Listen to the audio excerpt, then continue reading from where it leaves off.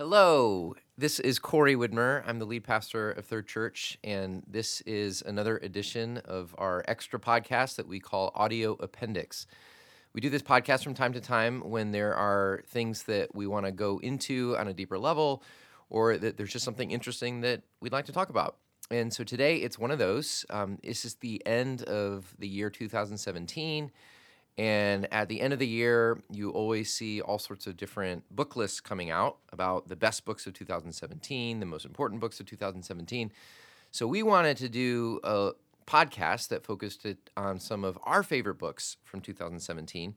These aren't necessarily the most groundbreaking books or the ones that are the most amazing books in the world, but these are ones that we think are especially important to either issues that we are facing as a community or issues that we are facing in the life of our society. So joining me today is my friend Becca Payne. Becca is our Director of Communications, and she is an author and reader herself. So say hi, Becca. Hi, everybody. Happy to be here. So what we're going to do is I'm going to kick it off with one of my favorite books that came out in 2017, and then Becca will talk about one of hers, and we're going to end up covering about 5 books today. So my first book is a book called How to Think by a guy named Alan Jacobs. Alan Jacobs is a professor of humanities at Baylor University. And this book first got my attention because of the subtitle. The subtitle is A Survival Guide for a World at Odds.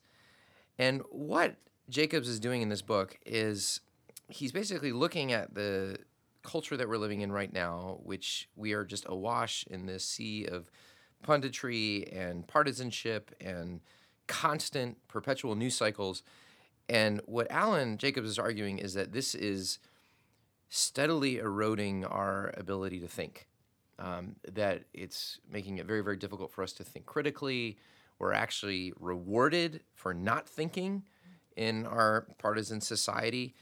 We're rewarded for just going along with the flow in these self-reinforcing bubbles of our own of our own groupthink.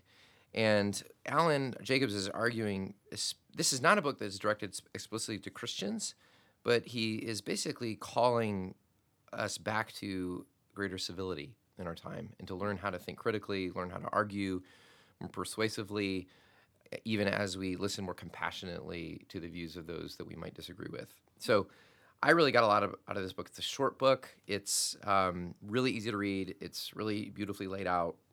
Lots of wonderful stories, and it's really funny. So I just thought this is a tremendous tool for those of us who live in 21st century America in a society that feels like it's just really gone insane at times. Yeah, I actually did not read this book, though after this conversation I definitely want to. But I think a common theme that we're kind of looking at with all these books that we're discussing today is there's all these forces that are shaping us. And I'm guessing, and Corey can speak to this, that this book is reminding us that there are many people out there who are speaking into our lives that maybe we're just accepting at face value without thinking about the fact that they are forming us and shaping us as people. Yeah. And perhaps how we take just our basic thinking for granted.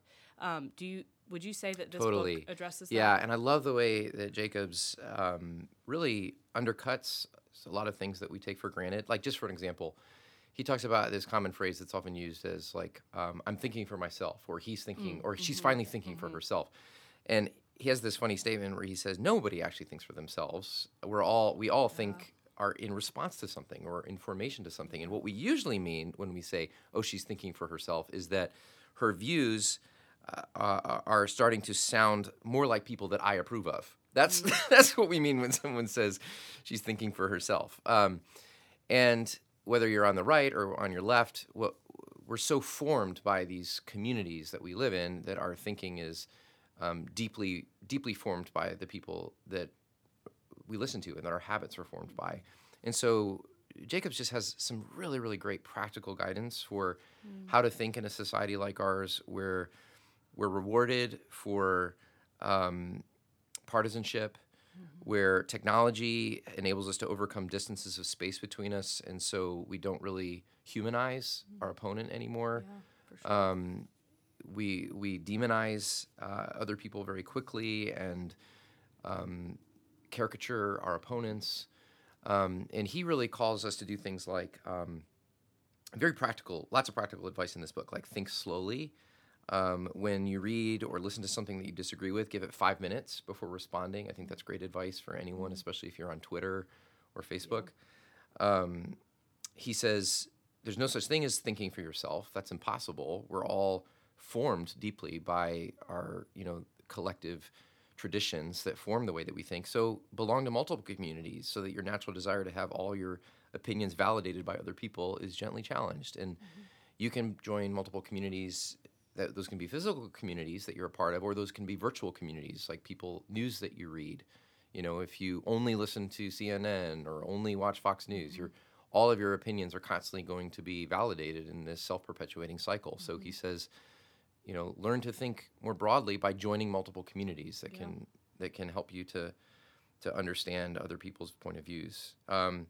He talks about before you critique another person's argument, make sure you can express their argument to their satisfaction, that they would agree with you, that you can articulate well what they believe, and then you can begin to engage with them critically. He says things like spend more time with books, less time online.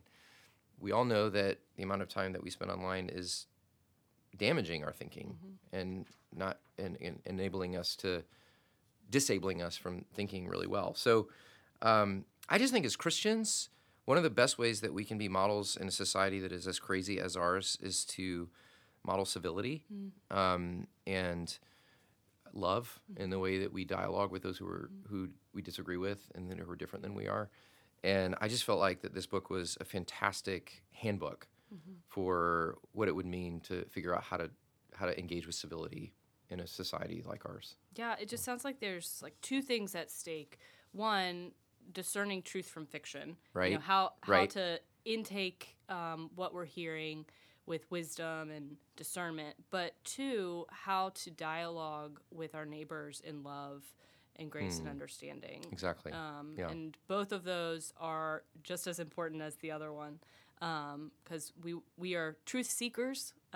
We believe that truth is out there, but we also want to be compassionate and gracious as we pursue that with people that we disagree with. So Amen. I'm very excited to read Yeah, this book. it's great. And it's really funny, too. Lots of That's great. great stories. All right, so that's How to Think How to by Think. Alan Jacobs. So, Becca, what's your next book? Yeah, so the book that I want to talk about is called Liturgy of the Ordinary by Tish Harrison Warren.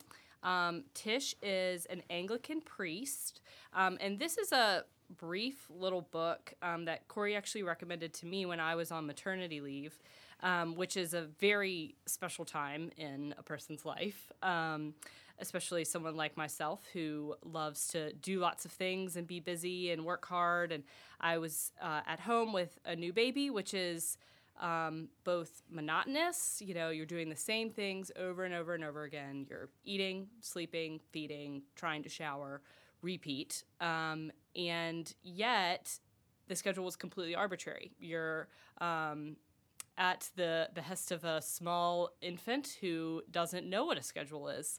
And doesn't care what your schedule is. No, she does not. So this book came at just the exact right time for me.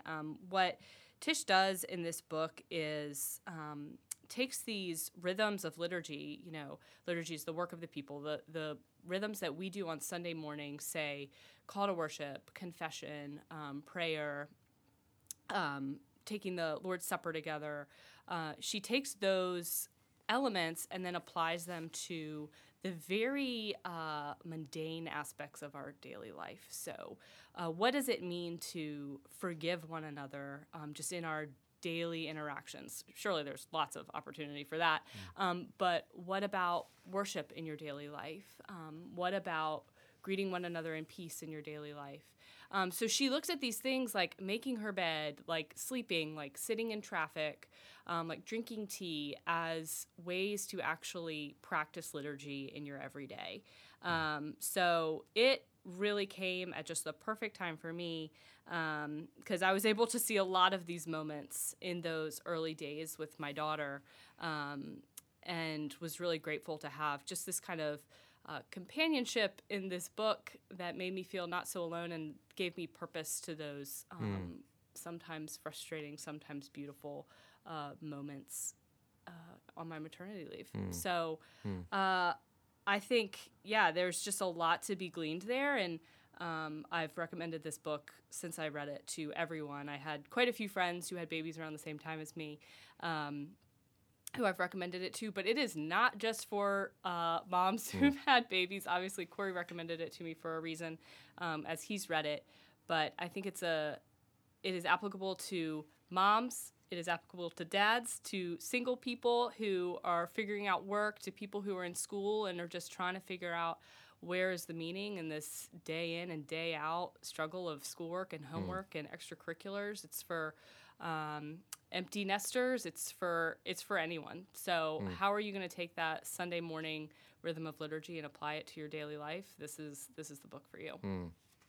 Yeah, I mean, whether you're a working mom or a retiree, we all deal with this big problem that we often talk about at Third, and that's the sacred-secular divide, that Sundays are sacred time, that's God time, that's time about your soul, but then the whole rest of your week is secular, and very few of us have an idea of how our faith intersects with that. And the church traditionally has done a really good job of equipping people for the sacred parts of their life, their prayer life, their worship life, but not done a very good job of equipping people to see how does the whole rest of their life connect with following Jesus. And I agree with you. I think Tish just does an amazing job connecting what happens on Sunday with what happens the whole rest of the week, and to really almost like re-infuse ordinary life with a sacred quality, so that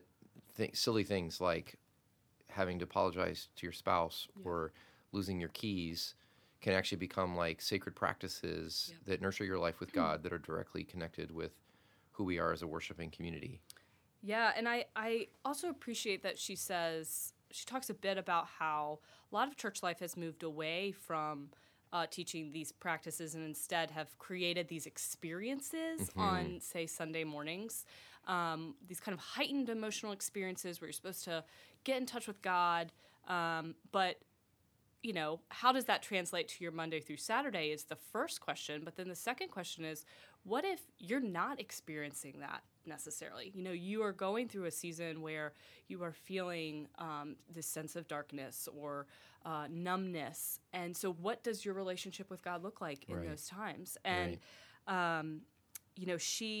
there's this one quote that I really loved. I remember reading it aloud to my husband when I was reading the book. It says, "I worry that when our gathered worship looks like a rock show or an entertainment special, we're being formed as consumers, people after a thrill and a rush, when what we need is to learn a way of being in the world that transforms us day by day by the rhythms of repentance and faith. We need to learn the slow habits of loving God and those around us." And I needed that. I need that every day. And I think that's where the transformation happens, is those slow habits of learning to love God and love our neighbor. And it's not glamorous. It's not, you're not always going to want to do it. It's not going to feel intense and maybe even satisfying, but this is how we become disciples. Yeah. I would say. Yeah, that's so beautiful. Because not only does it re-infuse ordinary life with a sacred quality, no matter how boring ordinary life might be, but it also re-infuses our worshiping life on Sundays with renewed purpose, because you realize what we do on Sundays, like when we do the call to worship, when we do confession, when we do greeting of peace, when we do the offertory, when we do this commission sending to the world, like that's not just about like a little Sunday worship time. That is about the whole of life. Yeah. And these habits that we do every Sunday are forming us for a life of following Jesus. Yep. So. Yeah. So, I mean, my last note on this is like, if you are in a place, we talked about this being for everyone, but, if you are in a place where you're feeling like, how does Sunday morning actually change my life? How does my life actually be changed by the gospel? This is a great book for you. Or if you're just feeling kind of numb or disconnected from your relationship with God, wondering how you can get back on track and see Him in your daily life, this is a great place to start. Yeah, Also, we'll add that this book won the Christianity Today 2017 Book of the Year. Yep. So it's been a highly celebrated book. Liturgy of the Ordinary by Tish Harrison Warren. Highly recommend. Okay. So my next book, Becca, is a book that you may not have heard of. It's a book called The Myth of Equality, Uncovering the Roots of Injustice and Privilege by Ken Weitzma. I have not heard of this, but it sounds Yes. very relevant. So the reason why I want to talk about this book is because of the year we've had is a year where a lot of issues of race and systemic racial injustice has been very much in the news. And a lot of that happened very close to us back in August at the terrible white supremacist rally in Charlottesville. And what was so interesting about that is that it took a lot of these debates about racism and white privilege and racial injustice that often happen sort of on the fringes and in institutions in the academy, and really brought them to the surface in public news cycles and churches. And I think a lot of us really struggle to know what is it as Christians that we should think about these things. As Christians, we believe in racism, but we hear people talk about white privilege. Do we believe in that? What does that really mean?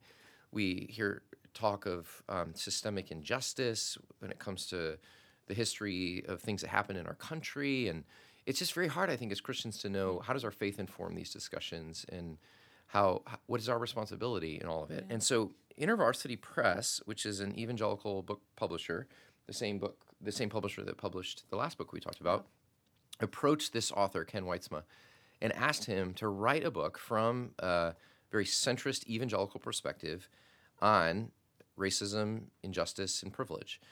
And he ended up writing this really, really remarkable book. It's not very long. It's only about 200 pages. And it just does an amazing job.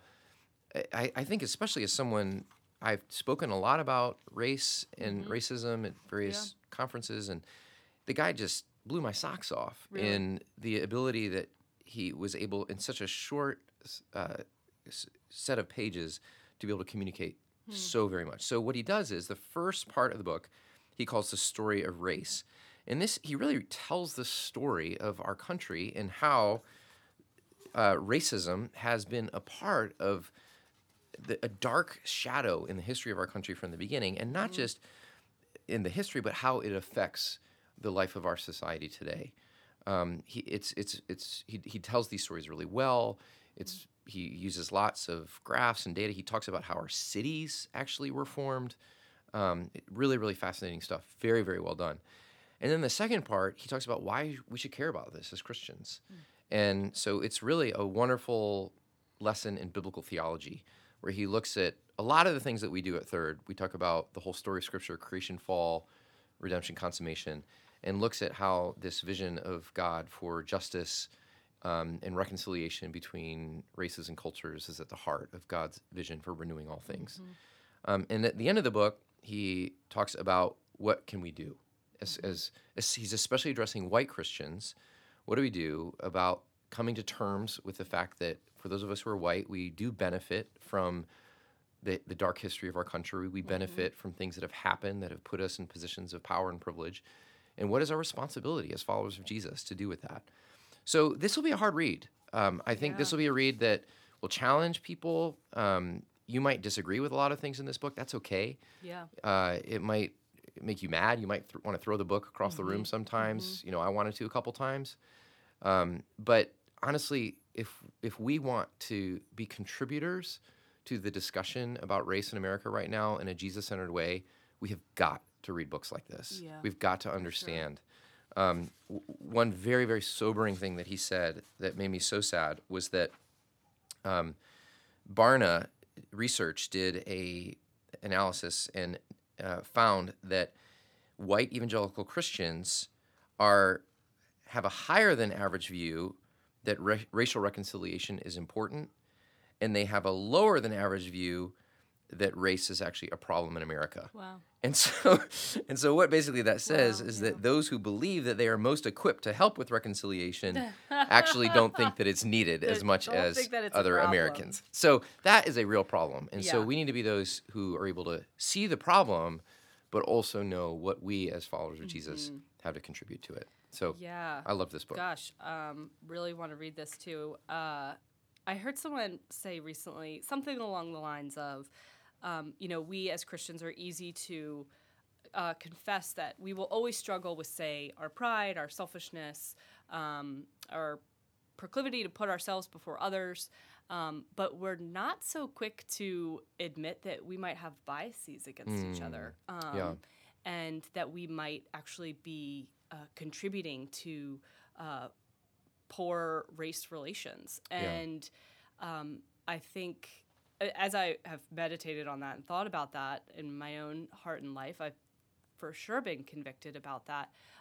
But that leads me to think, like, would you give people a recommendation for, like, how they should approach this book? Like, what do you need to know before you read something like this? Like, is it just like a sense of humility, a sense of like your own, maybe your own role or your ability to perpetuate something that you don't, you're not proud of? Or? Yeah. Well, I think that it's taken me a long time to have the spirit to be able to receive, a hard diagnosis and the idea that I might have contributed to something that I didn't directly do myself. I mean, I think that one of the wonderful things about the Bible is that it has such a complex view of sin. When you read the Old Testament, you see that David or other people are held accountable for sins that they didn't necessarily do themselves, but that their community historically was a part of, and that they are complicit in it, God says. There were whole fasts called for the nation of Israel because of things that their ancestors did. The view of sin in the Bible is much more complex and collective than our highly individualistic understanding of sin is today. So I think a lot of times I'll hear people say, "Well, I'm not a racist," or "I didn't have any slaves," or that sort of thing. Well, yeah, that's true, but that doesn't mean that there's not a problem, and that doesn't mean that we don't participate in systems in which injustice exists. And so I think recognizing that the Bible has a highly complex and different and more collective view of sin than we often do, and coming with an open mind, and also with just a view that Jesus is a mighty Savior, and that Jesus is able to save all of us from all of our sin, both the sin that we know of and the sin that we don't even know. So I think when you come with humility and with confidence in the saving power of Jesus and His grace, then you can hear hard things and not feel defensive and upset, but actually want to learn. So really it's taken me a long time to be able to come to stuff like this with an open heart, but I think we really need to do that if we want to contribute. If we want to be a church that has greater diversity among us, and we want to have a strong relationship with like our Christian Arabic friends, and B, if we want to contribute to healing in our city and our nation. So I highly recommend it. Yeah, we need trusted voices who are going to approach these topics with biblical faithfulness. And that's great that we can find those resources and share them with our So this is a good one. The Myth of Equality, published by InterVarsity Press by Ken Weitzma. That's Wytsma. Awesome. All right, Corey. Becca, you've got one more, right? Okay, one more. So the last one I want to recommend to you guys is called The TechWise Family, which is the new book by Andy Crouch. Andy has written quite a few things. All have been really good. I would say this is probably his most approachable book. If you've tried to read an Andy Crouch book in the past and said, definitely true. This is a little too dense for me, do not be afraid of this one. It is good for anyone. So I just realized that there's a few kind of hot button topics that everyone's talking about these days, especially Christian people. How do we deal with X, Y, or Z? And one of those is technology.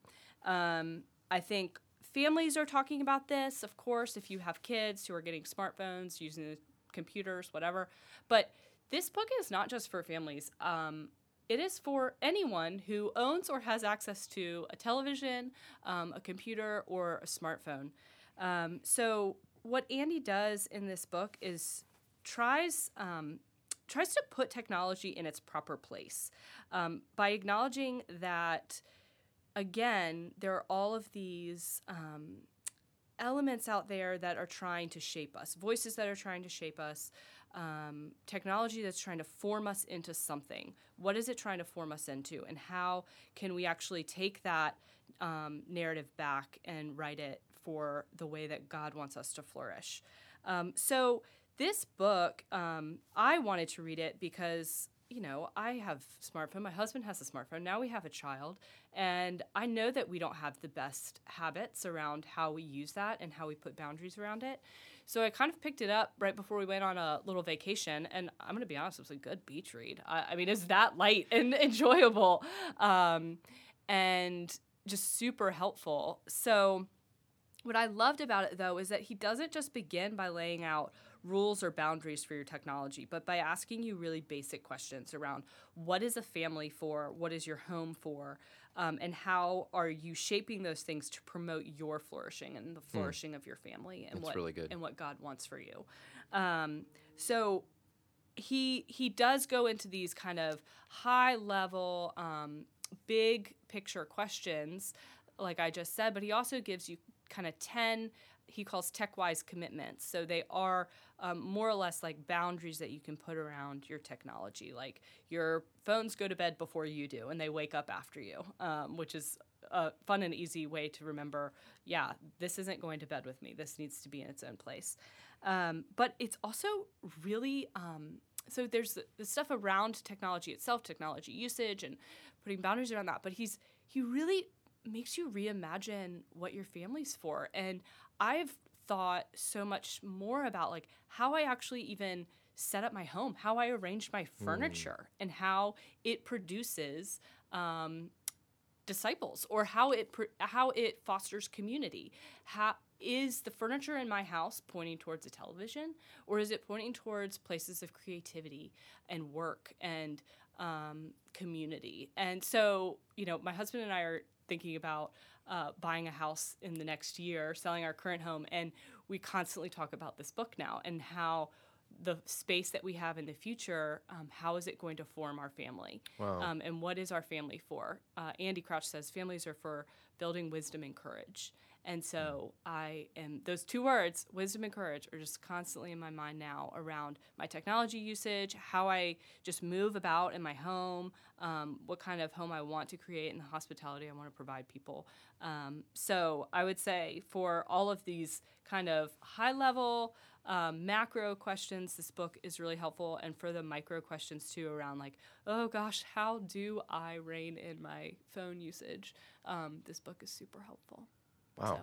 Sounds like it's been really impacting on you. Yeah. Are there other, can you give us an example of any other daily habits that you've changed because of this book? So some of his commitments, he talks a lot about work and rest too, which is interesting, like how that factors into your technology usage, which I think we are really trying to be more mindful of, like not having your phone with you on, say, Sabbath days, or when you're with your family, you don't need it. He says we use screens for a purpose, and we use them together rather than using them aimlessly and alone. So not to just no veg more out. Sitting in your bed scrolling through Instagram. Yeah, I mean, well, that's the aim, right? I can't say that I always do that. But at least now I know when I am doing it, right. And say, You're thinking about what it's doing to you. Yes. So to use screens for a purpose, and Chris and I, my husband and I, when we're being really thoughtful, we will tell each other what we're using the phone for. Like, I'm picking it up because I'm going to look at this thing. And another thing that I really loved is he talks about car time as conversation time, and how you don't really get into the good meat of a conversation between another person until you've been with them for 7 minutes talking. Wow. And so interesting. If you switch on, switch on a podcast, or, which I love podcasts. This is a podcast. Darn it. Yes. So if you're with another person, turn this off. Turn it off. Or if, the person in the passenger seat is looking at their phone, you're not going to get to that 7-minute marker. But, we're driving around Richmond all the time, and most places we go, we have to drive longer than 7 minutes. Yeah. And so if you make a commitment with your family members or with your friends to just not look at your phone during those 15 minutes that you're driving together, you could actually have a really good conversation. And that's definitely one that we try to stick to. And I think the harder part now is like, how do you lovingly remind your spouse or your family member or your friend that you want to be on the same page with that? Like, oh, hey, I see you're looking at your phone. Can we have a conversation instead? Without them feeling judged. Or, Yes, I could imagine that would be difficult if you're trying to keep a certain set of practices and the person you're with isn't. Yes. So, yeah, there's a lot of great tips, and it's so much more awesome. than just what do I do with my phone and passwords and security and looking over my kids' shoulders. It's way more than that. So.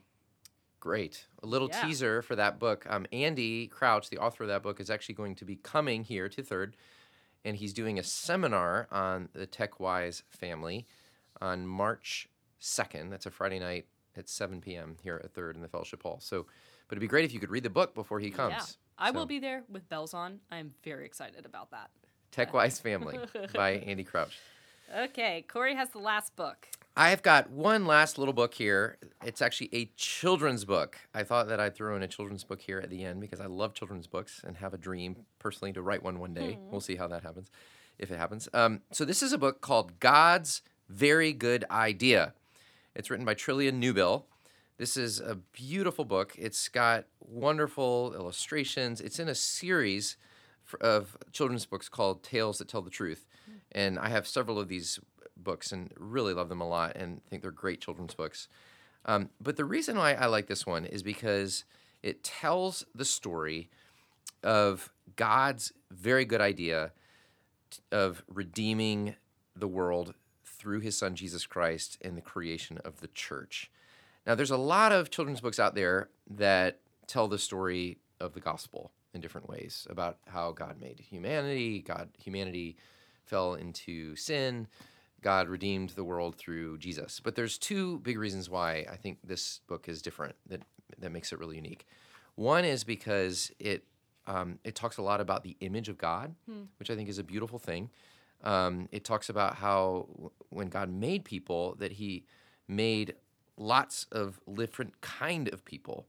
Let me just quote. He says, all of these people would be made in his image. They would be all like mirrors reflecting what God is like. Because God is full of love, they would be full of love too. And he talks about how they're all different. Some people are short. Some people are tall. Some people have dark skin. Some people have light skin. Some people like bikes. Some people like to read. Some people were men. Some people were women. And so it really gets out this beautiful idea that you are, in all of your uniqueness, whatever your culture, whatever your interests, whether you're a man or a woman or a boy or a girl, you are someone beautiful, made in God's image and bearing his likeness. And I think that's a really rare thing for a children's book to get at. And especially in all of the conversation in our culture about diversity, this really grounds that conversation in the imago Dei, the image of God, which is really the ground of what it means to be a human, that whatever our culture or race or ethnicity, we were made in the image of God. So that's one reason why this book is different. The other reason it's different is because it doesn't just tell the story of individual salvation. Jesus came, you trust in his work, you go to heaven. It tells the story of the creation of God's church. So at the end of the book, it talks about that God's really great idea is that Jesus came to die and to raise again so that anyone who trusts in him can be saved and forgiven. But then Jesus creates this strange new community in which he welcomes anyone and everyone into his family. And there in that family are people who like reading and people who like riding bikes, people with darker skin, people with lighter skin, people with curly hair and straight hair. And this family is called the church. And they are your brothers and sisters. And you can experience God's love through them even now. So it's just a really beautiful vision of the Christian life that is much more robust than a typical children's book. And I think it's really good for adults too. And especially since this fall, we have been talking so much about what is the church and how our parish vision is really seeking to embody God's vision for the church, this new community of people that God is calling to live in as a spiritual family. I think this book might be a great book to read to your kids to give them a vision of what God's plan is for his church. Yeah. So I love it. I'll be buying this for little Nellie and myself. More myself right now. It's pretty awesome. Yeah. Nellie will appreciate it in a couple years. She will. Yeah. I love that all these books, I feel like, are helping us reclaim just a basic love of neighbor. How do we listen to each other? How do we put ourselves in each other's shoes? How can we be present with one another? How can we celebrate the community that God has given us and calls us to go out and reach more people? I feel like these books are just another prick on my heart to say, like, oh man, there's work to be done, and we are here to do that work, and I'm excited. Look at you. That's pretty awesome. You drew this big macro theme to tie all the books together. Love of neighbor. Well done. Love of neighbor. I mean, it's top of mind right now for us. So. Well, thanks, guys, for listening. This has been episode 2 of our Audio Appendix podcast. We hope that you'll pick up at least one of these books. We'll also list them in the description of the podcast so that you can get the names if you need to. Yep. And we hope to see you at one of our Christmas Eve services, or if not, in the new year. Thanks so much. Merry Christmas.